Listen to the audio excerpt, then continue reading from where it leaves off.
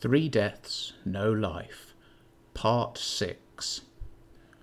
Regular listeners will have noticed that there has regularly been nothing to listen to over the last 3 weeks, for which I apologise. But now let's dive straight back into the action. When it all kicked off, we were collecting a few £1,000s a week, and it was easy. Did we get complacent? No. We weren't taking any more risks than before, and we were as careful as we always had been about the big things. But you know how it is when a small business expands too quickly?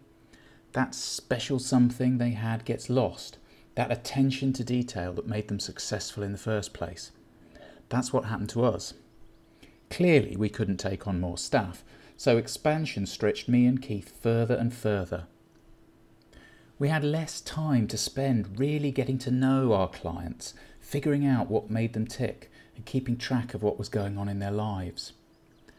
By the time we took Longy on, we were going through the motions of a well-rehearsed routine.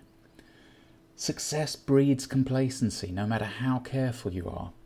We had no idea what kind of pressure he was under, and when he started to crack up, we didn't see the signs until it was far too late. It turns out that Longy was not only a drug dealer, he was also a serious problem gambler with considerable debts. He'd lied to his wife about the casino visit being a one-off. He was there most lunchtimes, losing steadily. The proceeds of the coke enterprise were largely soaked up, keeping whoever he owed money to off his back. We thought he was stashing it all away in savings, not paying down debt. Classic failure to do due diligence, Keith would later lament. Longy's attitude to money seemed to be easy come, easy go. The dealing seemed more of a romantic enterprise than a financial one, a way for him to appear Byronic and dangerous in front of the squares, and to preserve his youthful rebelliousness in the face of adulthood's relentless creeping barrage. He certainly never gave any sign that money was a worry, until he did. We didn't realise how much paying us would hurt him and how much danger it would put him in, because we didn't have the time to manage the account properly. I was asleep, trailing people here and there more and more of the time, while Keith was handling the financial side of the business. 9 times out of 10 you can get away with a little corner cutting like that. You can't predict the appearance of somebody like Nigel. I hadn't seen Longy for a couple of weeks. Most clients paid monthly for mutual convenience. That day, a Sunday, he was due to make payment by the sandpits as usual. I was there early, taking in the golden afternoon sunlight through the last leaves of autumn. The woods were damp, and vari-coloured fungus was sprouting at the roots of trees, on stumps and piles of yellow and brown leaves. Crows and pigeons pecked around in the sand, oblivious to my presence. I was hovering maybe 15 feet in the air, looking out for Colonel Aureliano Buendia, as the dog's arrival would herald the imminent appearance of his owner. I heard a loud woof behind and below me, and turning, I saw the Colonel lolloping into the clearing. The birds scattered. Seeing the sand, he bounded straight into it. As soon as his paws made landfall, he stiffened with excitement. He jumped, putting his head down and his front legs out as if someone were about to throw a ball for him. He span round and round again in a circle, close in pursuit of his flapping tail. He stopped, quivering, and pricked his ears, looking to the left and right, as though he suspected someone was creeping up on him. Then he started to dig. Slowly at first, then faster and faster. Colonel Aureliano Buendia's back legs hopped up and down as he dug, as if they were impatient for it to be their turn to join in the fun. The result was that the dog slowly described a perfect circle around the pit he was excavating. He stopped suddenly. Woof, woof, woof. Then he started again. I like dogs and their unself-conscious fun. Imagine feeling that much joy just from digging a hole in some sand and barking a bit. How much easier life would have been as a dog. While I was pondering this, Trevor Long appeared. He looked in a bad way. Usually Longy was pretty well turned out, but today he was wearing tracksuit bottoms and a big overcoat. And odd shoes. He hadn't shaved in days, and his eyes were a pissy yellow. He kept scratching his head, and the patch on his scalp he was scratching was red and starting to go bald. Longy was mumbling to himself and occasionally let out a high-pitched staccato laugh. When he emerged into the clearing, the dog stopped digging and looked quizzically and sympathetically at him. Colonel Aureliano Buendia could tell something was wrong. Dogs know, like with epilepsy. He trotted over to Longy and pressed his chin against his thigh, looking up at his owner. Without looking at him, Longy took a treat out of his pocket and held it to the dog's mouth. Reassured, Colonel Aureliano Buendia snuffled it up and ran back to the sandpit, whose life-changingly exciting properties he immediately rediscovered. Longy walked on to the appointed tree and took a wad of notes out of his coat pocket. This was unusual, as we were pretty clear with clients that cash had to be concealed and deposited in a waterproof container, especially at this time of year. Laughing bitterly to himself, Longy stuffed them one by one into the trunk's hole. I may not have a golden retriever's sixth sense, but even I could tell that this was looking like a risky client. I followed him as he shambled through the woods, seemingly oblivious to his surroundings. Colonel Aureliano Buendia would gallop past every so often, engaged upon unfathomable canine errands at distant points in the forest. At some point, as happened on most of these walks, he came back soaking wet and covered in mud. Under normal circumstances, this would elicit a groan of disappointment from Longy and an unheeded lecture to the filthy pet, whose face always betrayed his immense satisfaction at successfully getting covered in black slime, no matter how apologetic he tried to look. Today, Longy barely acknowledged the coming and going of the dog. I shadowed the pair all the way home, past the Muslim cemetery and out of the woods, onto a dreary industrial estate. Skeletal buddleia sprouted from cracked concrete on boarded-up and fenced-off empty lots. Anti-climb paint flaked like sunburn, dripping red welts of rust from the grey walls of flat-roofed units crowned with razor wire. Dirty white air conditioners hummed on the rear walls of the few premises that were open that day. One had a plastic bag caught in its grill, which fluttered frantically like a bird trapped under the paws of a cat. Security companies' faded signs hung from the walls, threatening would-be intruders with long-gone CCTV, Rottweilers and guards. The very same dead leaves that had been so uplifting in the woods here formed a coagulated scum or froth on the pavement, clogging the drains. Clouds had covered the sun, and the damp grey sky bled into the grey buildings. Longy was walking in the middle of the road. Even the irrepressibly cheerful Colonel Aureliano Buendia hung his head as he trudged along at his owner's heels. Exiting the desolate business park, the man, dog and ghostly stalker found themselves on a broad grass verge bordering an empty access road. On the other side there was another verge bounded by a long fence, wooden this time.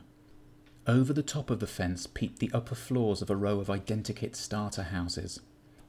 The two-tone brickwork imparted a Lego vibe to the estate, emphasising its flimsiness and impermanence compared to the weight and solidity of Keith's squat Victorian terrace home. 100 yards to the left there was a gap in the fence and a path leading through. This is where Longy was heading. He weaved between two overlapping steel barriers, fixed in place to prevent motorbikes using the alleyway. I glided through them a few paces behind. Colonel Aureliano Buendia stopped to sniff a steaming pile of horse shit, but his investigations were left incomplete as Longy walked on, pulling the dog along in his wake. Exiting the passage, we emerged onto a street of bulk-built semi-detached houses. Gardens identically furnished with immature trees and still labelled shrubs gave away how new this street was, as did the yellow-grey sand and cement smear along the tarmac, and the digger at the far end. This estate was still being built. Longy and Colonel Aureliano Buendia turned up the narrow empty driveway to one of the boxy houses. I had been here before, of course, but not during the daytime. The darkness highlights the difference between these houses. Daylight brings out the similarities. I remember all of this vividly because of what happened next, like my brain already knew what was coming before I did. I drifted upwards as Longy let himself in, keeping a whining Colonel Aureliano Buendia out with his foot, before emerging holding a tattered towel, which he proceeded to scrub the mud-caked dog with. From above, the houses were even less distinguishable from one another. Only the occasional back garden trampoline, line of washing or shed broke up the uniformity. After a few minutes of surveying the houses, the desolate business park and the woodland beyond, I glided back down and passed through Trevor Long's still open front door. On an IKEA sideboard, unopened mail was piled up high alongside several empty wine bottles. Shoes and coats festooned the entrance hall's floor. The doormat was rumpled and folded over, no doubt from high-speed canine cornering. The IKEA theme was continued in the living room, minimal Scandinavian design mixed with full English clutter. A Noda coffee table had plates bearing the remains of several meals in various stages of decay. The beige carpet was marred by dark muddy footprints leading to Colonel Aureliano Buendia's filthy dog bed. I went on into the kitchen diner, where Longy was sat on a white lay-fast chair at a white Bilster cafe table, scratching his bald patch, face lit by the cold glare of his laptop screen. It made him look even paler, like a corpse. There was a bottle of whiskey on the table and a cupboard door open behind him. The sink was full. The microwave door was open as well. Flies buzzed around the lidless Knod bin and the dog's bowl. A note was attached to the fridge door with a magnet saying Lago di Garda. It said, "I've gone to my mum's. Don't follow me. Don't call me. Just do whatever it is you have to do. Claire." The laptop was a chunky old thing that looked at least 7 or 8 years old. A big metallic label was affixed to the lid reading Everard Academy, a good school, raising aspiration in the community. Where the label was peeling away, it had left a gummy white residue. I drifted round to look over Longy's shoulder. He was trying to open Word. Nothing was happening. He clicked on the icon again. Then again. There really is no point in hitting a mouse button over and over again, even if it feels like there is. It doesn't help, and it often makes things worse. I know. Longy let out a harsh sigh, and his face dropped into his hands. Colonel Aureliano Buendia's head appeared around the living room door, his eyes saying, "You okay, hon?" After a few seconds, Longy turned his face back up to the screen. Word still hadn't started up. He pursed his lips and exhaled heavily, reaching for the whiskey bottle. Dropping the lid on the floor, Longy took a long swig. The reappearing dog sniffed at the fallen bottle top and, appalled, skulked back into the living room. Once the programme had finally started up, the teacher/dealer began typing what appeared to be a letter. "Dear Sir, I am so sorry to let you down like this, but I've come to the conclusion that I must bring our partnership to an end. I'm very grateful for the opportunities you've given me, and naturally I will pay everything that I owe, plus whatever interest and exit charges you think are appropriate. All I need is a week to get the money together. We've always had a good relationship, and I hope you will understand my decision. I owe it to my wife and my parents to get out of this self-destructive cycle." He paused, thinking what to say next. At that moment, a black window opened at the bottom of the screen. A white vertical cursor flashed in its top left-hand corner. I assumed it was one of those background things computers are always doing for themselves until letters slowly began to appear. "You will pay, and you will not stop. The consequences will otherwise be bad." Whoever this was coming from was a very bad typist. There were a lot of corrections required to get even that message across. It continued. "I own you. You have until tomorrow, you knut." Mr. Long stared at the screen, his face absolutely frozen. He moved his own cursor into the black box and clicked repeatedly so as to either delete or reply to the unknown source of the threats, but nothing happened. Slowly, and one by one, the letters T, U, and N disappeared. They were replaced by a U, an N, and finally a T. Longy leapt back out of his leafas. The whiskey bottle tottered on its end, but luckily did not fall over. He blinked spasmodically. His left hand twitched. The doorbell rang. I jumped nearly as much as Longy did. His face was white, like a sweaty ghost. Staring at where the sound had come from, he sat down, then stood up again. A silhouette could be seen through the frosted glass of the front door. The shadow raised its right arm and banged out a cheery shave and a haircut on the frame. There was a pause that seemed to last for minutes. Longy stood with his mouth open, goggling at the front door. Eventually, he looked at his watch. He blinked, shook his head and wiped his face as if coming out of a trance. Fuck. He picked up the booze and stuffed it back into the open cupboard. He scampered into the living room and scooped up the plates, cutlery and other mealtime detritus from the coffee table, whisking it into the kitchen. Closing the kitchen door firmly behind him, Longy went to meet the visitor. His right hand on the door handle, Mr. Long wiped his mouth with his left hand. He opened it. Nigel. Outside the door was a man in his 40s, holding a stack of lever arch files under one arm and with a proper old-fashioned leather satchel slung over his shoulder. Compared to the mess that was Trevor Long, he was immaculately dressed. Deck shoes, red trousers with a deep maroon stitching and brass rivets, pink linen shirt under a Barber jacket. Deep colours glowed out from his clothing that contrasted starkly with the grey-beige decor of the Long house. The man's skin glowed, too. It was tanned, but still boyish, not leathery.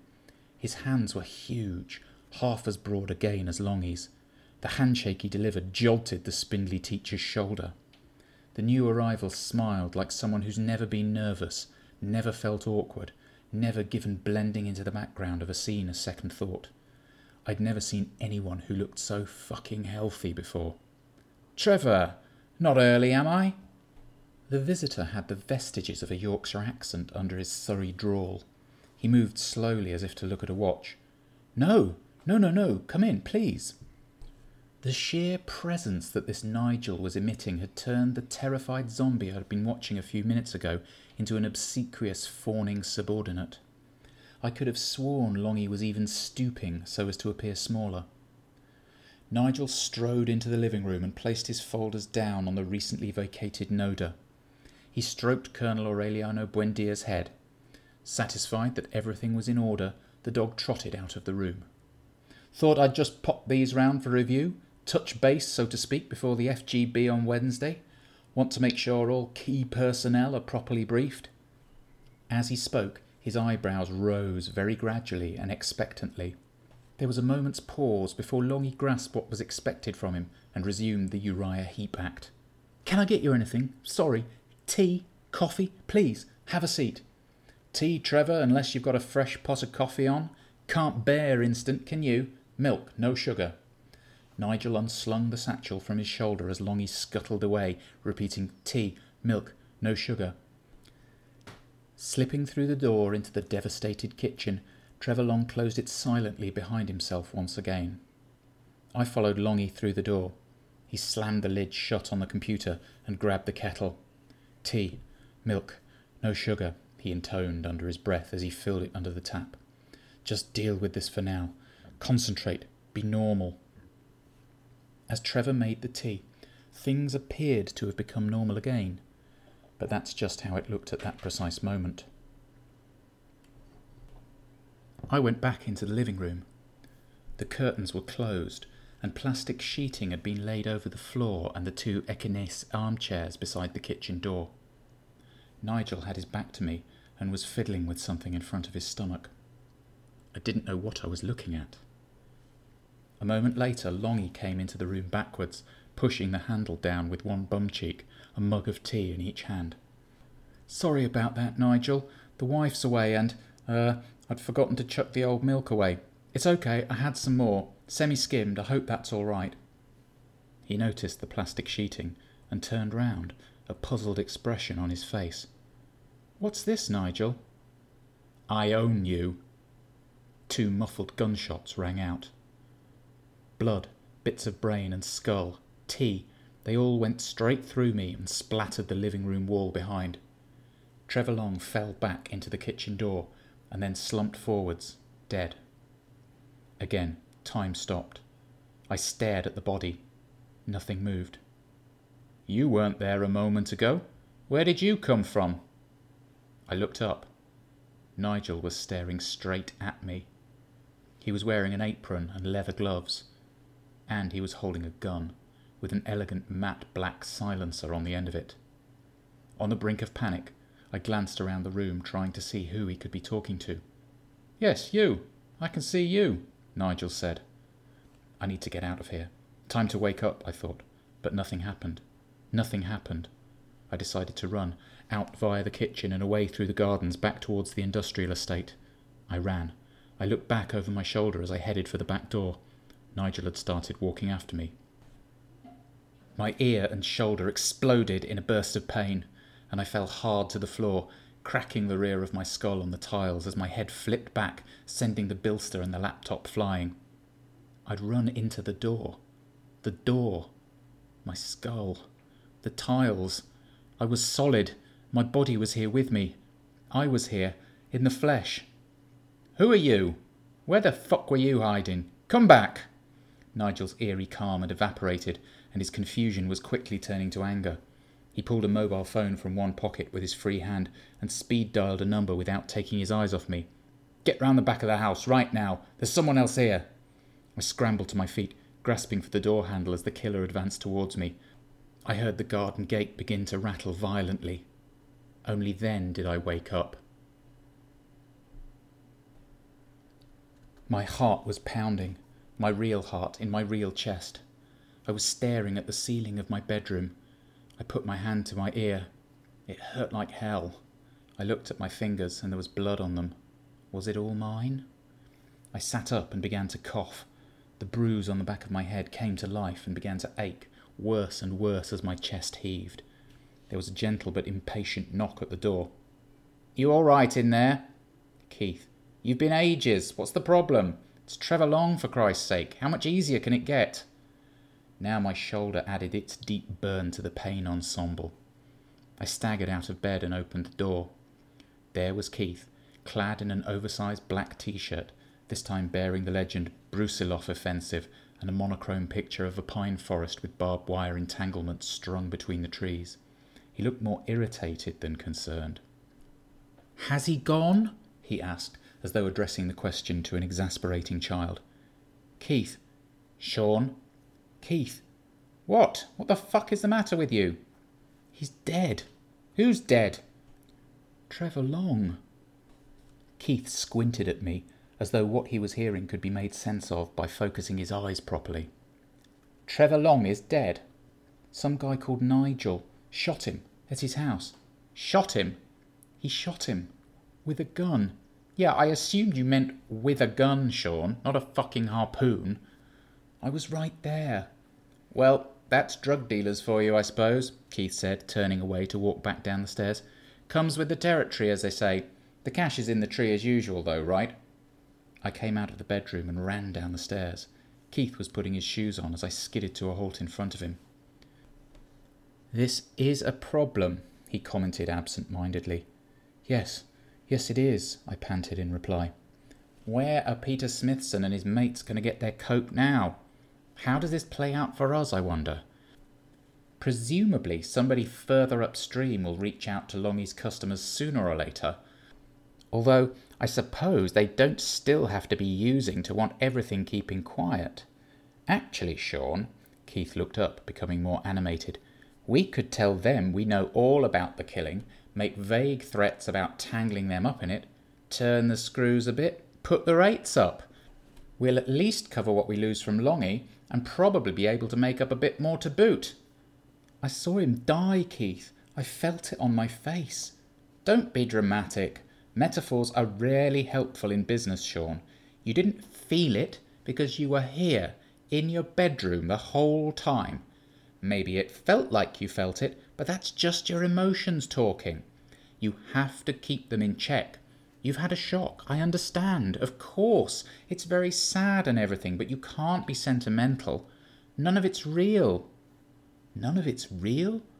My forehead felt suddenly cold and damp. Not only was it real, but it was our fault. We'd driven Longy to the despair that got him killed. It was our fault. My fault. "It is real." "Well, you know what I mean." Keith waved his hand in irritation. "You know why I liked you from the moment we met, Sean?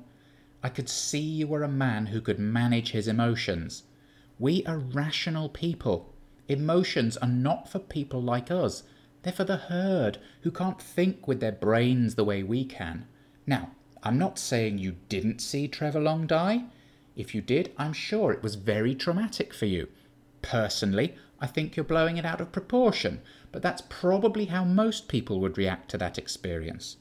You just need to take a deep breath and think properly about how this can play out for us and our business. Having finished his speech, Keith turned away and then turned back. He looked closely at me, inspecting me. What have you done to your ear?